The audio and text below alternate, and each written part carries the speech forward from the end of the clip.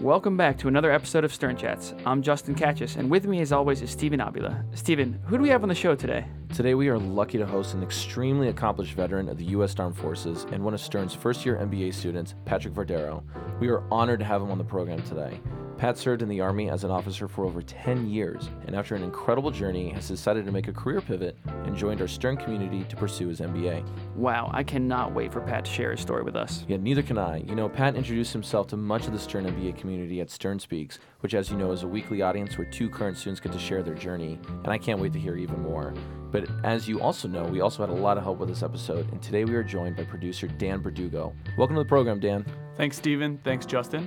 Hi, everyone. I'm Dan, a second-year MBA student here at Stern. I'll be heading to Bain & Company next year here in New York City, and it was a pleasure meeting Pat and learning about his story of humility, bravery, and patriotism. So thank you. Dan, thank you so much for all your hard work on this episode, and we are so grateful to have Pat here on the show. What do you think, Steven? Should we get started? Let's do it. Cue that music.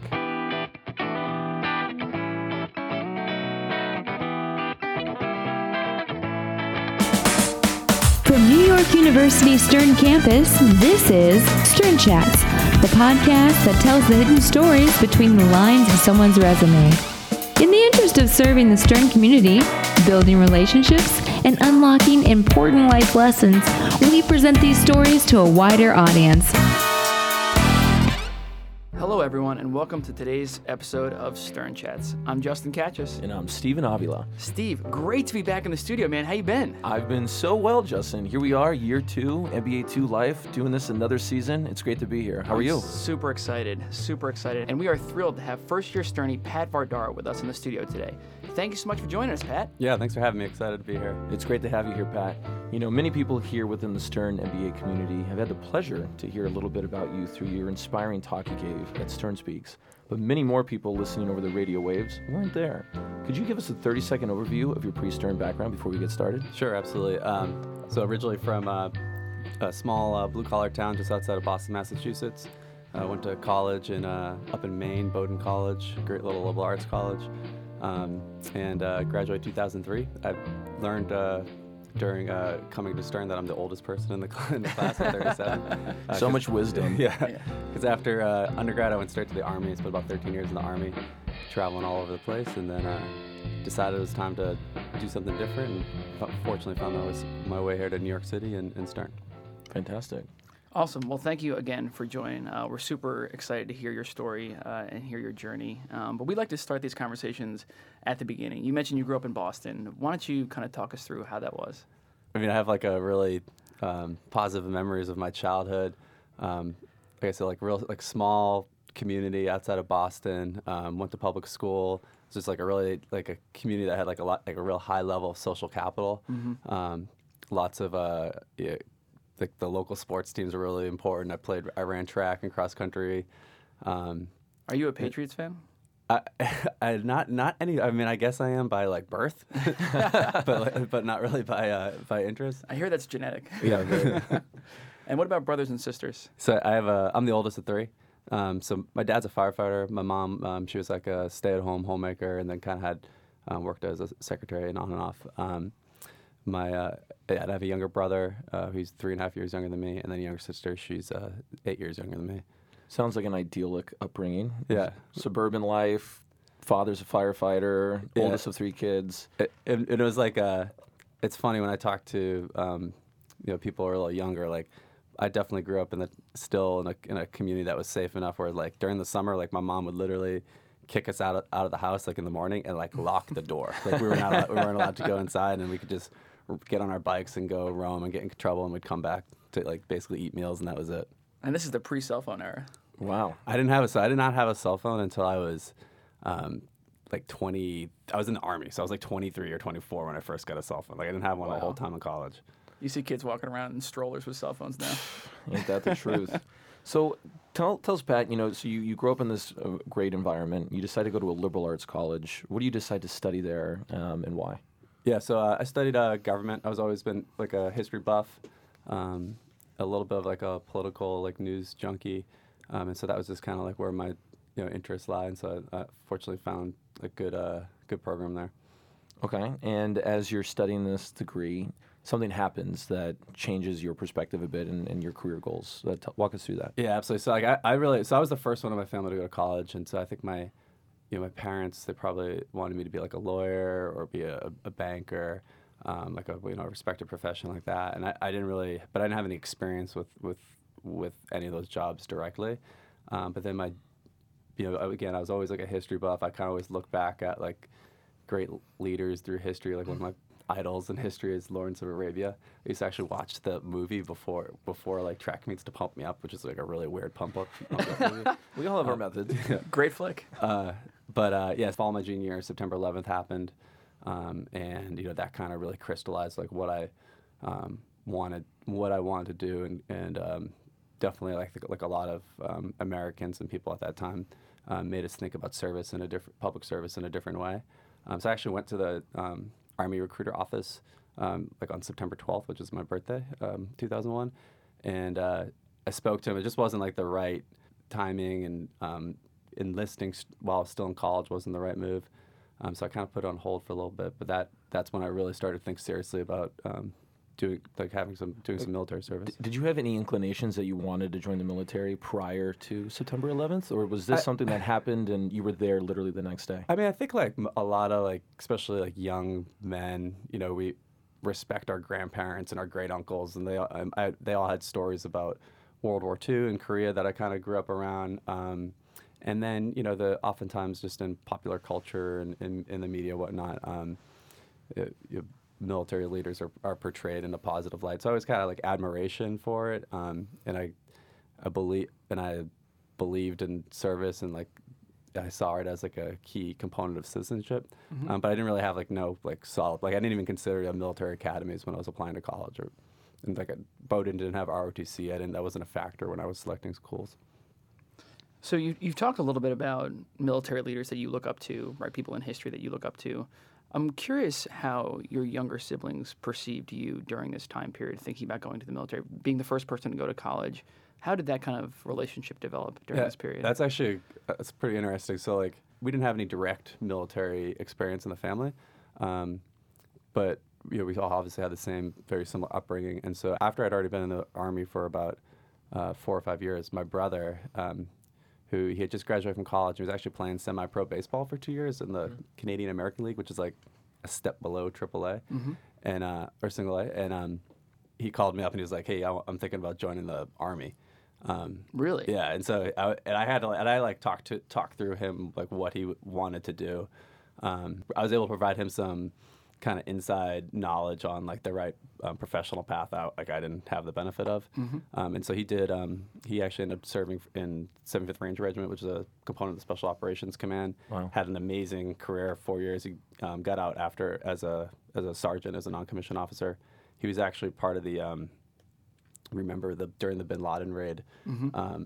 He was part of the quick reaction force element that was staged at Jalalabad if anything was to happen to that SEAL Team 6 element that actually conducted the raid. And so he was there.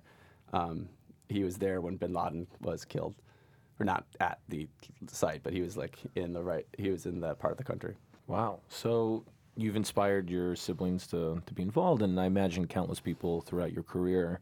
I'm curious, as you left the recruiter's office September 12th, decided that at that moment it wasn't right, went back to school, what then made you decide that you were going to pursue this opportunity in the Army specifically? A lot of it just really comes down to, again, like the current events of the time. So like I finished out, I was not a great student at all by any means. I'm still not.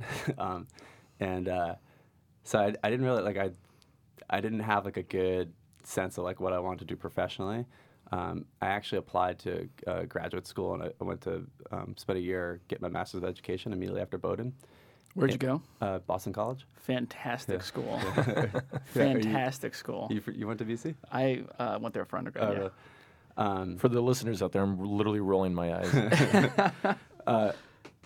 So it was spring. I graduated spring 2003 from Bowdoin, and spring 2003 was when the United States invaded Iraq, and like I wanted to be part of it. I could just see that it was going to be like a generational kind of moment for my generation.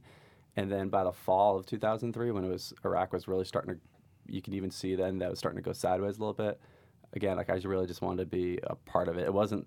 I mean, I definitely was motivated in the sense of like, you know, I felt a call to serve, but I think more so than that, it was more like the romance of it and just being a young man that wasn't really thinking necessarily with his head, and not wanting to miss out on something that I thought was going to be impactful for my generation. Yeah, it's a really interesting dichotomy between, I guess you're the first person to get a master's degree as well in your family. Yeah. Right, and you're really kind of pushing forward on that front, but also your heart is somewhere else, right? You want to be there. You feel emotionally like you should be serving and you should be a part of that. When I was getting my master's at BC, at the same time I was like a long-term substitute and track coach at my old high school. And what really did it for me was like one day I'm sitting at my old high school, which I had only just left a few years before, and I'm looking around. I'm like, I'm never gonna leave this place. I need to do something else, and that really like got me motivated to join to enlist. This sounds like the beginning of a Bruce Springsteen song. Yeah. Amazing. So you decide to join the Army, and tell us about the process once you actually enlist. You know, what type of training do you have to go through? Do you know that you're going to be deployed at this point in time? You know, what's the game plan? To back it up a little bit first, like again, like I knew nothing about the military other than kind of like what you could study in school, and so I originally, at the second time in 2003, tried to enlist to be a naval intelligence officer or submarine officer. I don't know why. I had I think visions of like World War II movies in my head, and that's what I like, the nice uniforms and stuff. U-571. Yeah. And so, but it was such a long process, and they finally came back and they told me my grades weren't good enough to be a submarine officer or an intelligence officer. Like you need like advanced physics and stuff, and I didn't have that. And they told me I could be a supply officer. And I didn't know. I knew enough that I didn't want to do that, and so I went to the Army recruiter office, and like the next day I was in because this was like 2003, and they had a completely different personnel need than the Navy did. But yeah, so after enlisting, I started. I got a basic training date for June 2004, and then I was down at Fort Benning, Georgia, for about 14 months through a series of like progressively more advanced training, starting with basic training, going through officer candidate school, where I was commissioned as a second lieutenant. There's 3 commissioning sources for officers in the U.S. Military. You can go to one of the service academies like West Point. You could do ROTC in college, or you can do like I did, enlist and go to officer candidate school, which is like an intensive 14-week program to give you the finishing touches of being an officer, I guess. And then after that I had another 8 months of kind of advanced infantry training that culminated with airborne school, where you do five jumps. They joke that it's 5 night jumps because you're closing your eyes the whole time. You're jumping out of a plane, right? Just to be clear. Yeah. How high is this plane? Like 1,000 feet. High enough. Yeah. It's like that. Like so, like when I like a combat jump, like guys in 75th have done, or 75th Ranger Regiment have done in Afghanistan and Iraq. Those jumps are occurring at like 400, 500 feet. Oh my God. And they have significantly more weight. So like jumping out of a plane at 1,000 feet with like no weight, it's kind of, I mean, the thought of doing it sucks, but once you get out the door, it's pretty fun and an easy ride down. Does it get easier the more times you do it? I'm not like I have like 10 or 11 jumps, and so every time was like the first time for me. It's like riding a bike, Steven. Duh. I personally I question anyone who says it gets easier anytime, because it's kind of a counterintuitive thing to jump out of a perfect good aircraft. But yeah, and then the final school I had down there at Fort Benning before I was kind of signed off on to go and out into the force was Ranger School, which is a real rite of passage for infantry officers in the Army. It's the Army's premier leadership school, and they use small unit tactics as a mechanism to teach really like small unit leadership. So in telling this story, you know, you give these great details of jumping out of planes and doing this really intense training, but you almost offhandedly, when we talked about this before this program, spoke about you had an experience being struck by lightning. Yeah. So like, so Ranger School is divided into 3 phases, right? So you have a phase that occurs. They're all about 20 days long.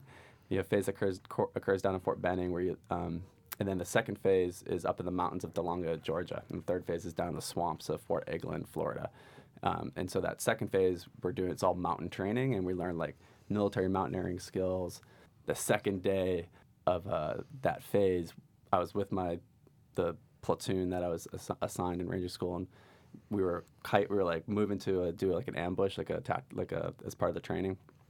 so the whole thing is like we're in this like closed environment, like we're just in our own little world, like fighting the Krasnovians or whatever the enemy name that has been invented, and we started to have a storm was coming through, and so because for safety concerns, we needed to like sit down and kind of sit out the storm. Well, we were on like the highest ground around when we did this, and we were all just so smoked from. So the thing with Ranger School is in order to replicate the stress of combat, they deprive you of food and sleep because they can't shoot real bullets at you, but they can do that. And so everyone's just smoked and like droning. We weren't really thinking through what we were doing. And so we're sitting on top of this mountain, and yeah, sure enough, like the storm did come through and it hit a tree about 15 meters from me.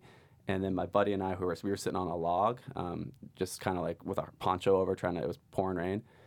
All of a sudden, I just like blown up in the air, literally like 6 feet up in the air, and then 6 feet back, like all white everywhere I could see. And I felt a charge of electricity go up from my left foot, all the way through my left leg, and then through my torso and exit my right shoulder blade. And I just Wow. and I was but the thing was like we were all so out of it, like no one knew what happened. And so in my mind, I actually thought that we were I thought that we were back down at Fort Benning where there's like big artillery training ranges, and I thought like there had been like an errant artillery shell or something shot at us. Like I was just like so out of it, and like finally someone was like, "No, lightning!" We all like ran down the hill, but when that happened, I was just like sitting there, and I was like doing everything I could to like not cry, and all I wanted was my mom to just like come and hold me. That's real. Wow, that is quite a story. Did you find that you could, speak another language, or are you left-handed now? Or? Yeah, I did have like some like weird like magnetic stuff going on for a little bit, but Wow. yeah. They're like, nice try, Pat. You try to get out of this one. It's not going to work. Yeah. Okay, so you go through training, and then what happens next? You get deployed. So complete training, and then I was assigned to, there's about 30 brigades in the Army. So a brigade's like a 4,500 person fighting unit, and it's the main like modular unit that we deploy to fight. The Army does. And so I was assigned to a brigade in the 101st Airborne in Fort Campbell, Kentucky.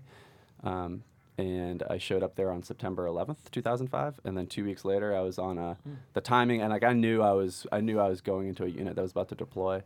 But yeah, 2 weeks later I was on a flight to Kuwait. We spent 2 weeks in Kuwait, and then up in Iraq for 12 months after that. So if we could pause here for a second, Yeah. I'm curious to understand how kind of your mental space was, 2 years prior in master school in Boston, an area you're very familiar with, you're very near your family. You still have a connection to your high school. How had you changed from that point right up until your first deployment? Yeah, that's a great question. So I changed a lot in the sense of, I just learned so much, and it's like stuff you take for granted, because every military service does this. They essentially, and the whole starting point of basic training is they break you down completely, and then they build you up from the start, and then that's kind of going on in all these schools that I attended. And so like basic things like language the language that we use in the military is so specific, and then the dress, and then just like this whole new world of like tactics and like how we integrate fires assets with maneuver assets in order to make effects on the battlefield. So it's like I had a lot of new technical knowledge and like new technical skills that I didn't have.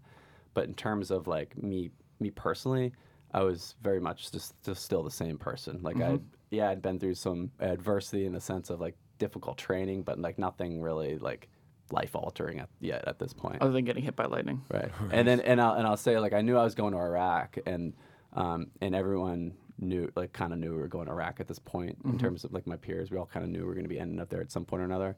But like I had no idea what we were still at this point, early 2005, thinking about Iraq as like the old Baathists were the ones that we were fighting there. We were very very, very inexperienced at this point in terms of like what combat really meant in that kind of environment. I'm curious, you're from Boston, right? You went to a liberal arts college in New England, and then you get to the military. How are those environments different in terms of the people that you were around? So that's actually like a great question, this is something that I did not fully appreciate, honestly, until I came here to Stern. I think like the military gave me a ton of like gifts and talents, or a ton of gifts, and I learned a lot. But probably one of the, I think, greatest gifts that I got from my military service that I didn't really appreciate until I got here to Stern after having about a year of separation was the U.S. military really is a cross-section of American society. It represents American society, I think, better than probably just about any other institution in the United States. And so, yeah, I was being like a kid from the Northeast and went to like a liberal arts college. I had some misconceptions about that the military was going to be kind of like everyone there was going to be from Texas. It was going to be like a very conservative like organization, right? And that was not the case at all. Like during my course of my military career, I met people from literally every state, every single walk of life, every single kind of socioeconomic demographic that you can think of. And it's subtle and you don't really even quite realize it. But that experience kind of working with people and having to like trust people and get to know people of just like so many different diverse backgrounds, I think has been just like the greatest gift that the military provided me, because it just provides so much more perspective and on kind of how other people in the United States and the world live. And so like to look more pointed to your question, there was obviously like cultural change, but it wasn't cultural change in the sense of like I was in a different part of the country. It was cultural change in that the U.S. military, and then within the respective services of the military, like the Army, and then even within the Army, the infantry, there is definitely like a culture there that is distinct, and that was more like the cultural kind of like change and that I had to get used to. Thank you for sharing that. That's a really interesting perspective that I think a lot of us who never served don't have. And Pat, you have such an impressive career in the military. You spent 13 years in the Army. You rose from a second lieutenant to major. You spent 4 combat deployments totaling 45 months. Just walk us through that tenure. I imagine this was very formative. You went through life-changing experiences. Can you talk a little bit about, as you entered and as you got to Iraq, just kind of the progression of your career once you got there? Yeah, sure. So, just kind of like real like big picture. So like at Stern right now, we're doing like first year recruiting, and I hate like the elevator pitch question, and I hate another question I get often just being here in New York City when people find out I was in the Army. They're always like, "Well, what was that like?"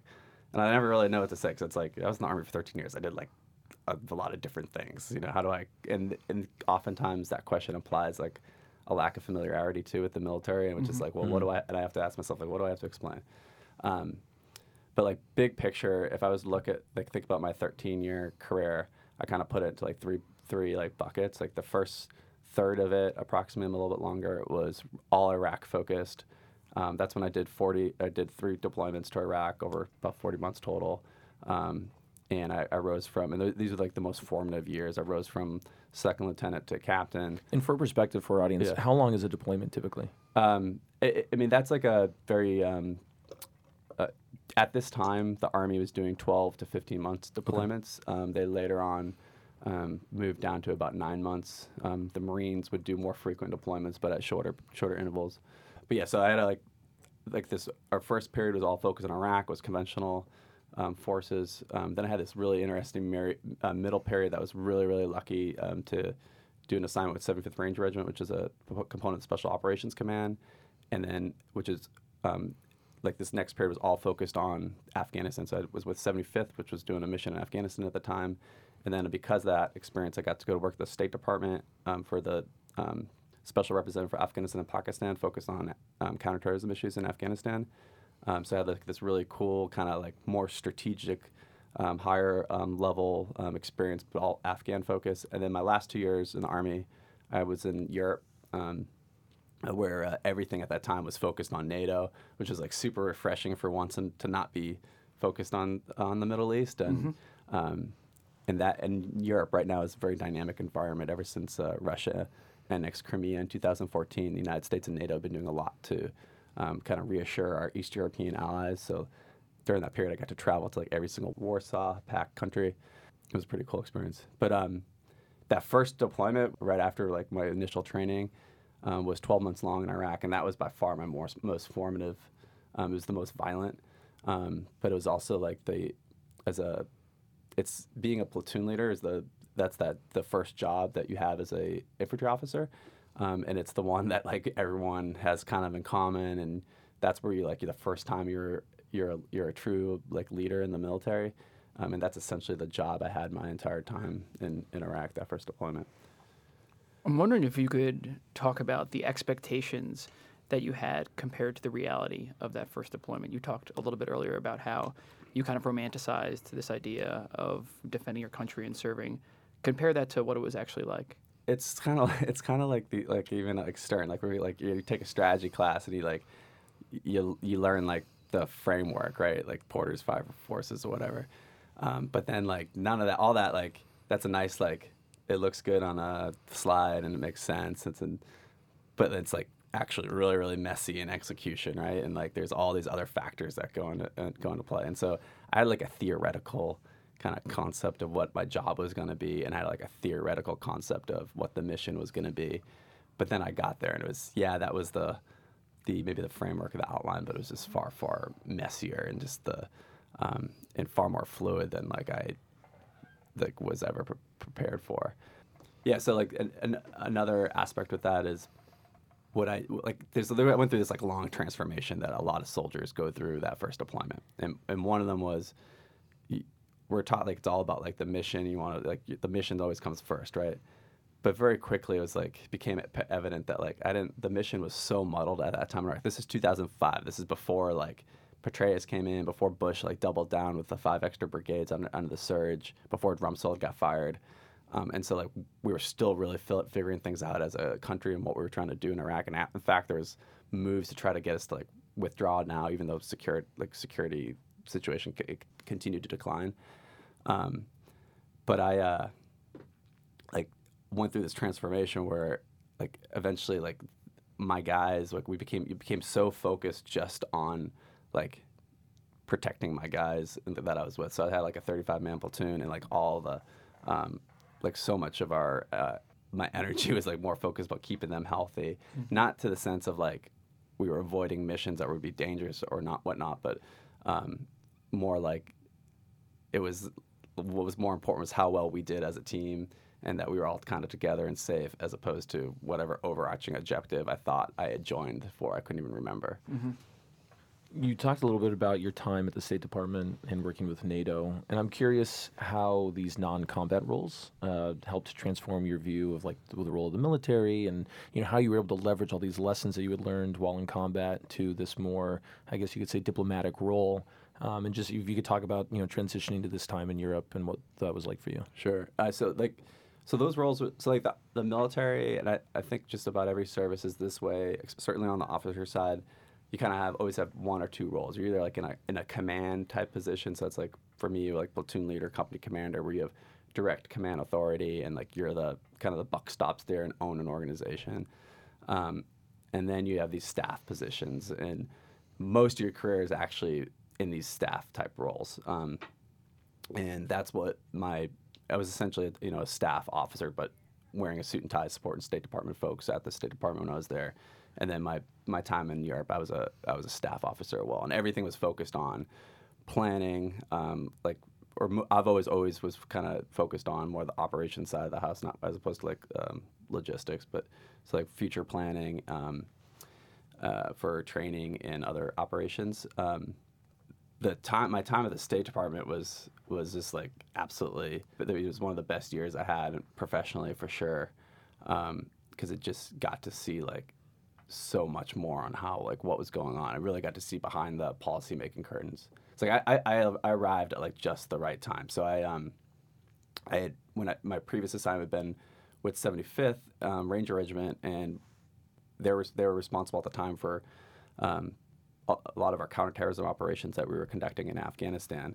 And I'd been there helping execute these operations, predominantly form a precision airstrike where we integrate a bunch of a variety of different intelligence platforms to conduct precision strikes against the higher level strategic targets and operational targets. And so with that experience, I showed up at the State Department. My second day at the State Department, the Obama administration started what became a year-long review of our counterterrorism policy in Afghanistan.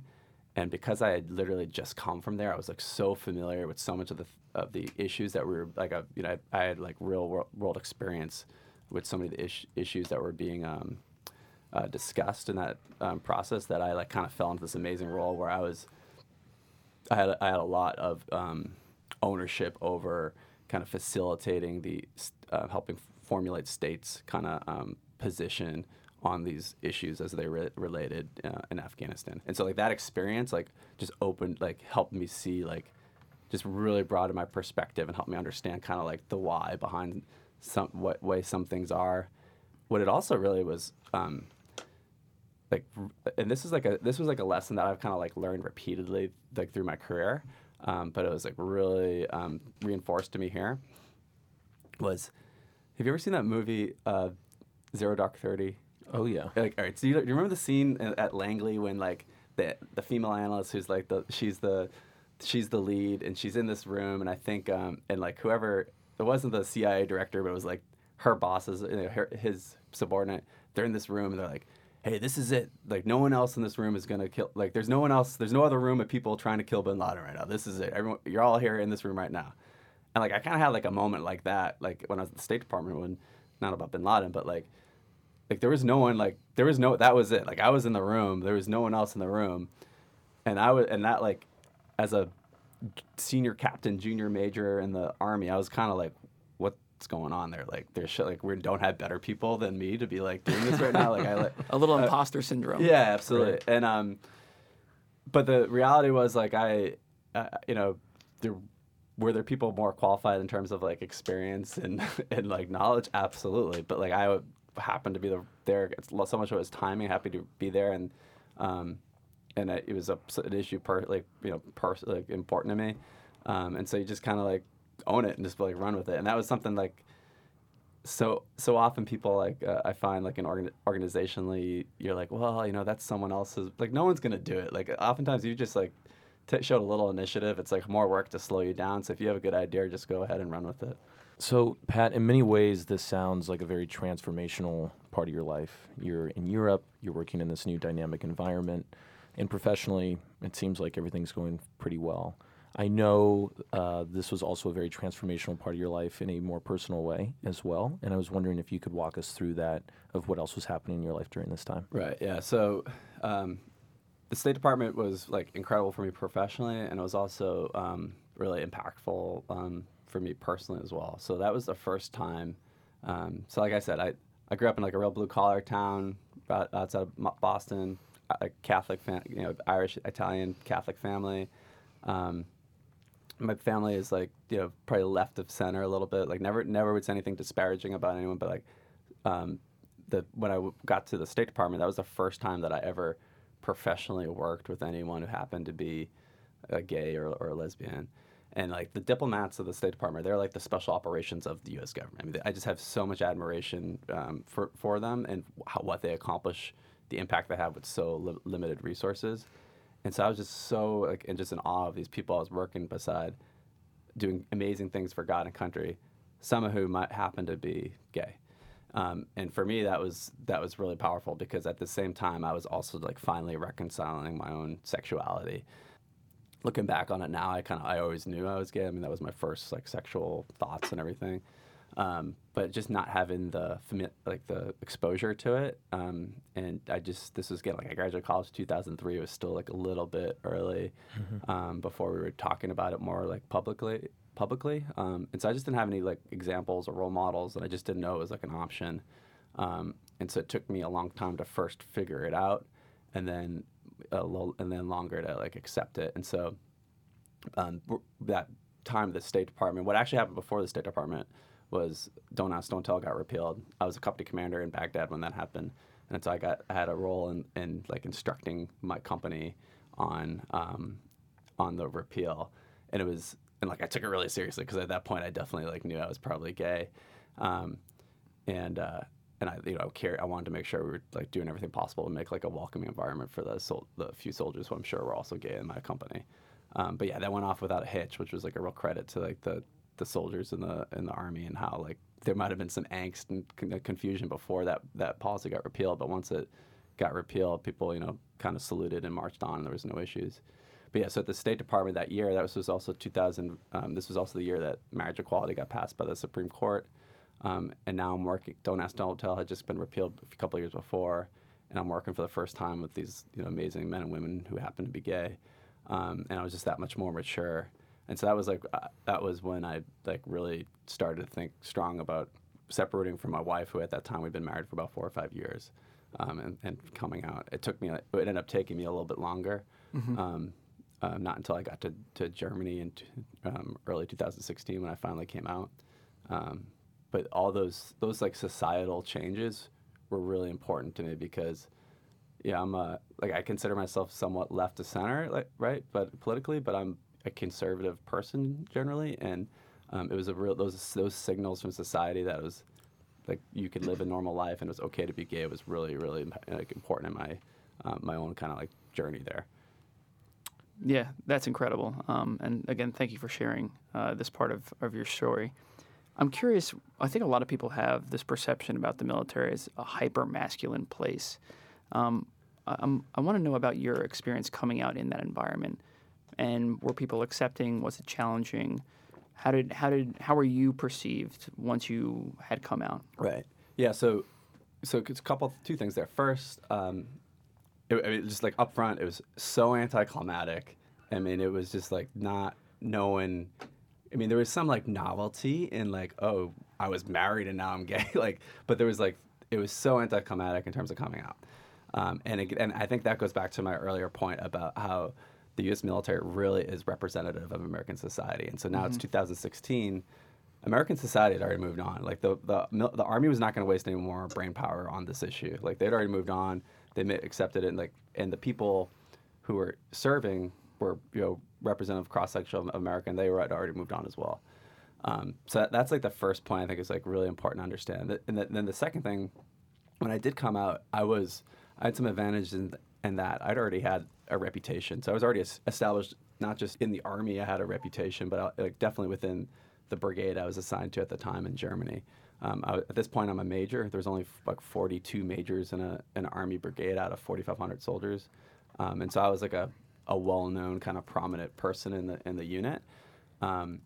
And people had kind of already made up their opinion on me one way or the other by that point. So coming out wasn't going to have much impact on that.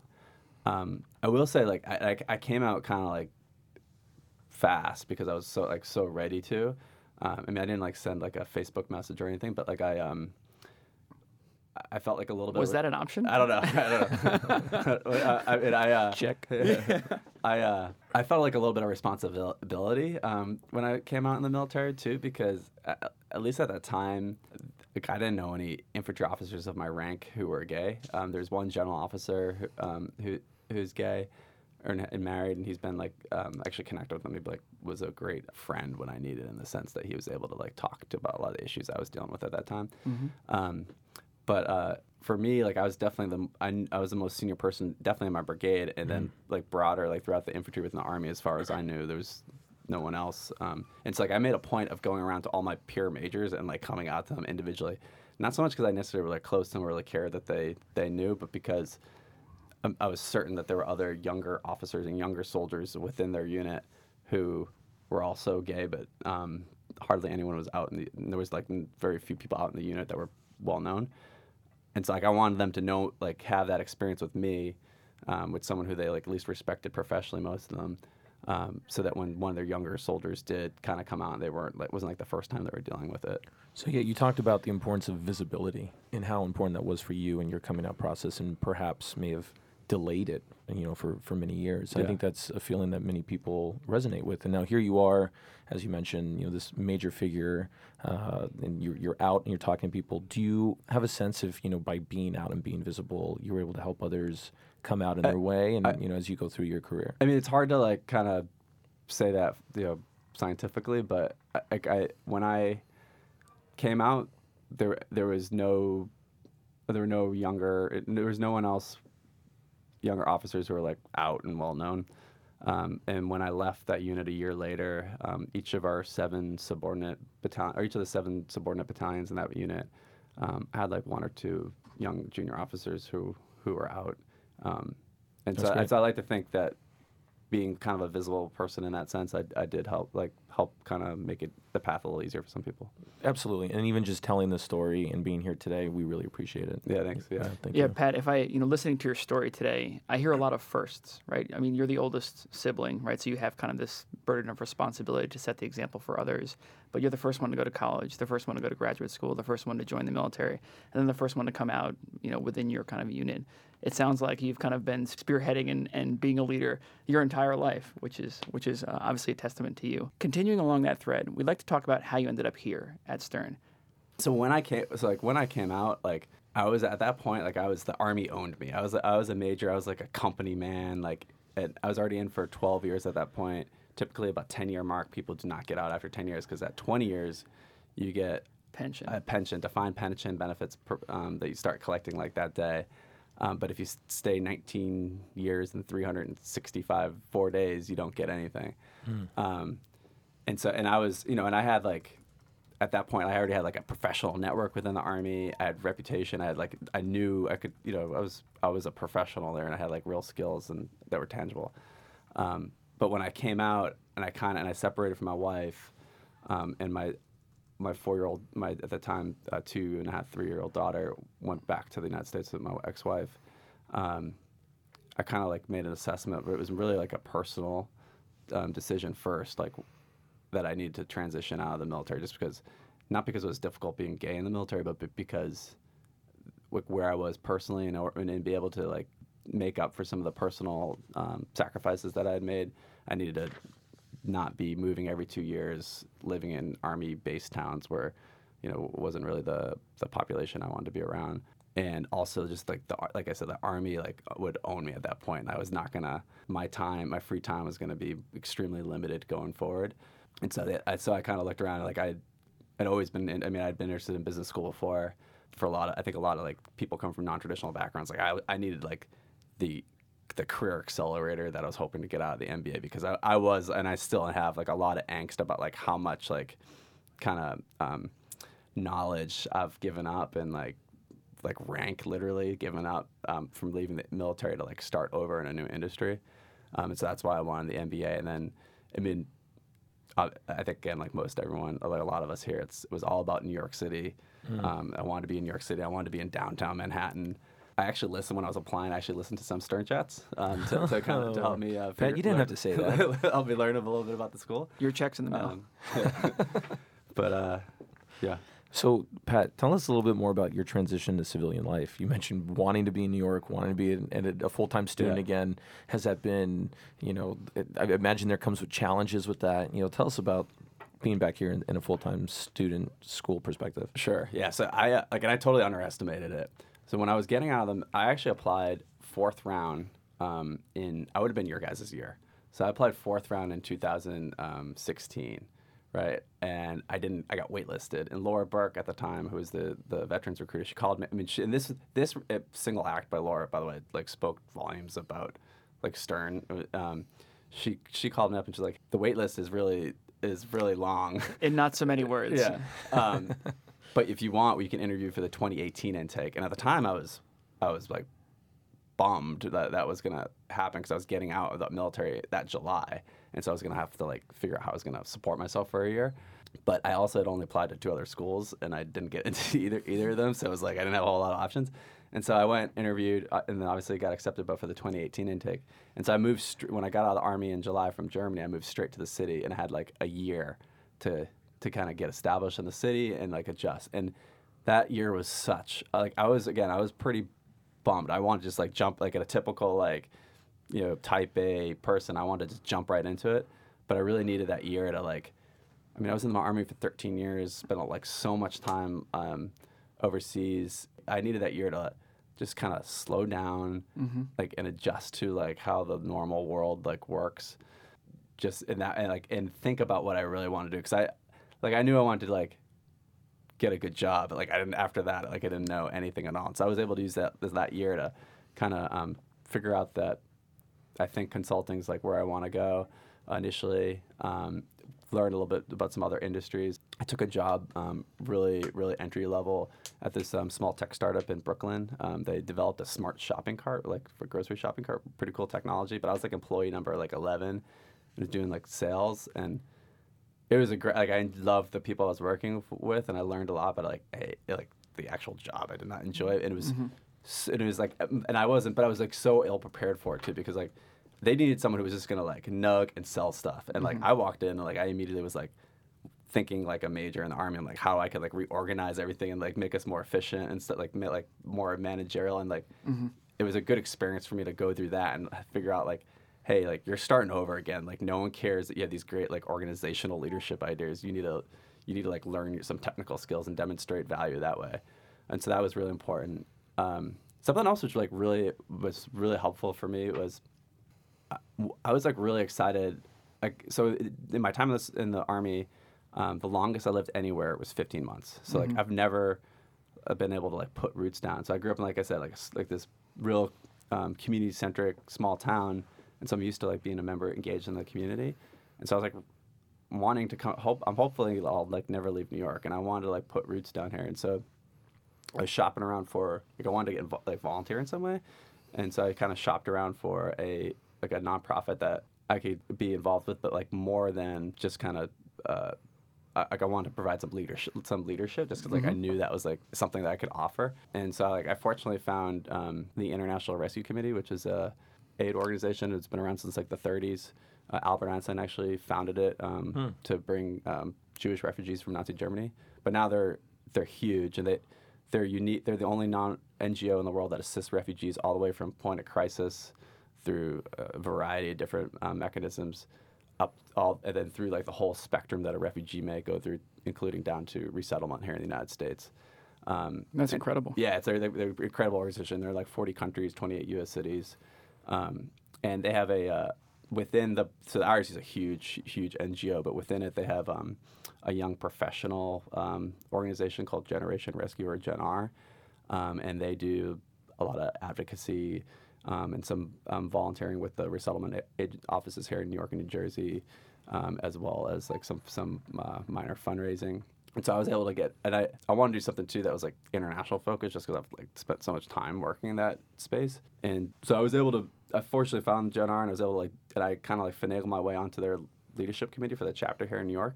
And I was like really nervous going to like my first board meeting. So there are like 20 or 30 members there, and they're all like real professionals. Not like I was like in the Army, but they're like real professionals. They're all like, we had like entrepreneurs running successful companies, like hedge fund manager, investment bankers, attorneys, consultants. This is the State Department all over again. Yeah, no, the imposter syndrome is back. Yeah, exactly. Yeah. And so like I was like pretty like intimidated by it, but like after like one meeting and like I figure out like maybe I definitely lacked a lot of knowledge in a lot of areas, but like I like still could like contribute, and my like skills in terms of like leadership, communication, and be able to kind of like see between the seams and how we can like facilitate whatever initiatives we're trying to push were very, very relevant. My time with the Gen R has probably been like the best part of my last year here in New York City. That's awesome. In terms of professional, it's just been so rewarding, and it's been the only thing during this weird transition period I had between going from having so much responsibility in the Army to having none before I started Stern. It was like the only thing that like would let me like get glimpses of feeling normal again and like useful. That was really important, because it's given me like a lot of confidence that I got a lot to learn, but I can do it, and I've got the you can right hold skills. your own. Yeah, absolutely. So it sounds like you've taken this last year to really transform back into a civilian life. I'm curious if it has also given you some perspective on your military career, and if you could share any of those insights with us. Yeah, so I mean, definitely number one is like that. Like I said, it's such a gift to have been able to work with so many people from so many different backgrounds. And like real substantial work, and get to know them like that and I didn't appreciate that when I was in the Army. And so that like more so than anything else is like one of the best gifts I had. And like the people that you work with in the military are just like a soldier. You literally train a soldier to like crawl through mud when bullets are getting shot at. I mean, that's like, you can't like not love someone like that. I mean, there's something wrong with you. I think another thing which has been really impressed upon me is just like how an organization like the Army like it runs on trust. Like everything comes down to trust. Like at the end of the day, like you have to like trust the guy or gal on your left or right, and And then that translates into, that means you can, if you trust each other's intentions, then you can show vulnerability. If you trust each other, their technical competence, then you can like empower them to do more things. And so that trust kind of like is in every aspect of what we do and how we run. And so now applying that like in a business context, that's often like one of the first things I look at when we're doing like a business case study is like, well, organization culturally is there a cultural trust where people can like take risks and they can communicate? Like that's often like a first area that I didn't really fully appreciate like how the military was unique in that aspect, and that's like something that I spend like a lot of time thinking about still. Pat, as we wind up the interview and we think about Veterans Day, is there anything that you'd like to reflect as a veteran and what you think people should be thinking about during this time? Yeah, I mean that's a great question. So first, like this is just like me personally. It's really awkward when people like thank you for your service, and a lot of times you just don't. Again, it's like one of those things you don't know what to say, and I've kind of come to appreciate that it's almost more for the person's offering than thanks than for me, because like we all enlisted and we kind of knew what we were getting into generally. But if you go like a little deeper on that, it's really like thanking them for like the sacrifices they've made, and so there are. Right now, as we speak, we have over 10,000 troops, I think, in Afghanistan at the moment. I think we have close to that, and it's dispersed definitely in and around RAC. And then that doesn't even count the hundreds of thousands of service members that we have deployed in one fashion or other in different corners of the world, away, separated from their families. And they're making tremendous sacrifices that are, it's more than just the sacrifice of. That we see in war movies and that sort of thing. They're making sacrifices and they're missing birthdays and anniversaries, and they're like in my case, like when I should have been figuring out my sexuality in my young 20s, I was just engaged on Iraq.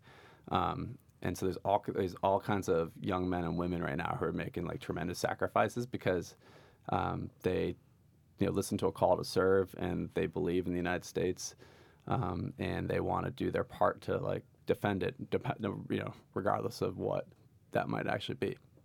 It's often, including putting their lives in danger. And so, like, that's the first part. I'd say, like, recognizing that all these people out there are making sacrifices. But then the next part of it, I think it's really important not to get too political, but, by not participating in our political process, we're allowing, really important decisions to be made by other people. And so, I think it's important that we all participate so that we can ensure the right policies are getting implemented. Mm-hmm. I personally am like very concerned by like how callously we can go to war without there being a lot of sacrifice felt by the whole country. I would like to see more. I wish the whole country as a whole was like a little bit more engaged on and had a little more skin in the game when we sent people to war. Mm-hmm. That's great. Get out and vote. So on a final note, you mentioned you have a daughter. Yeah. She will one day listen to this podcast. Is there anything you'd like to say to her? Yeah, thanks. So for Lucia, I love you. I actually was just with her in Knoxville this last weekend. But I love you, Lucia. I'm so proud of you. Just keep being a good, sweet girl. And I wish I was with you all the time, baby. I love you. Lucia, you have a fantastic father, and Pat, we are so grateful you took the time to chat with us today. You have already made an impact on your community here at Stern, and I'm so excited to see what you do next. Thanks, Stephen. Good luck recruiting. Yeah, thanks. I appreciate it. Thank you. Thanks, Pat.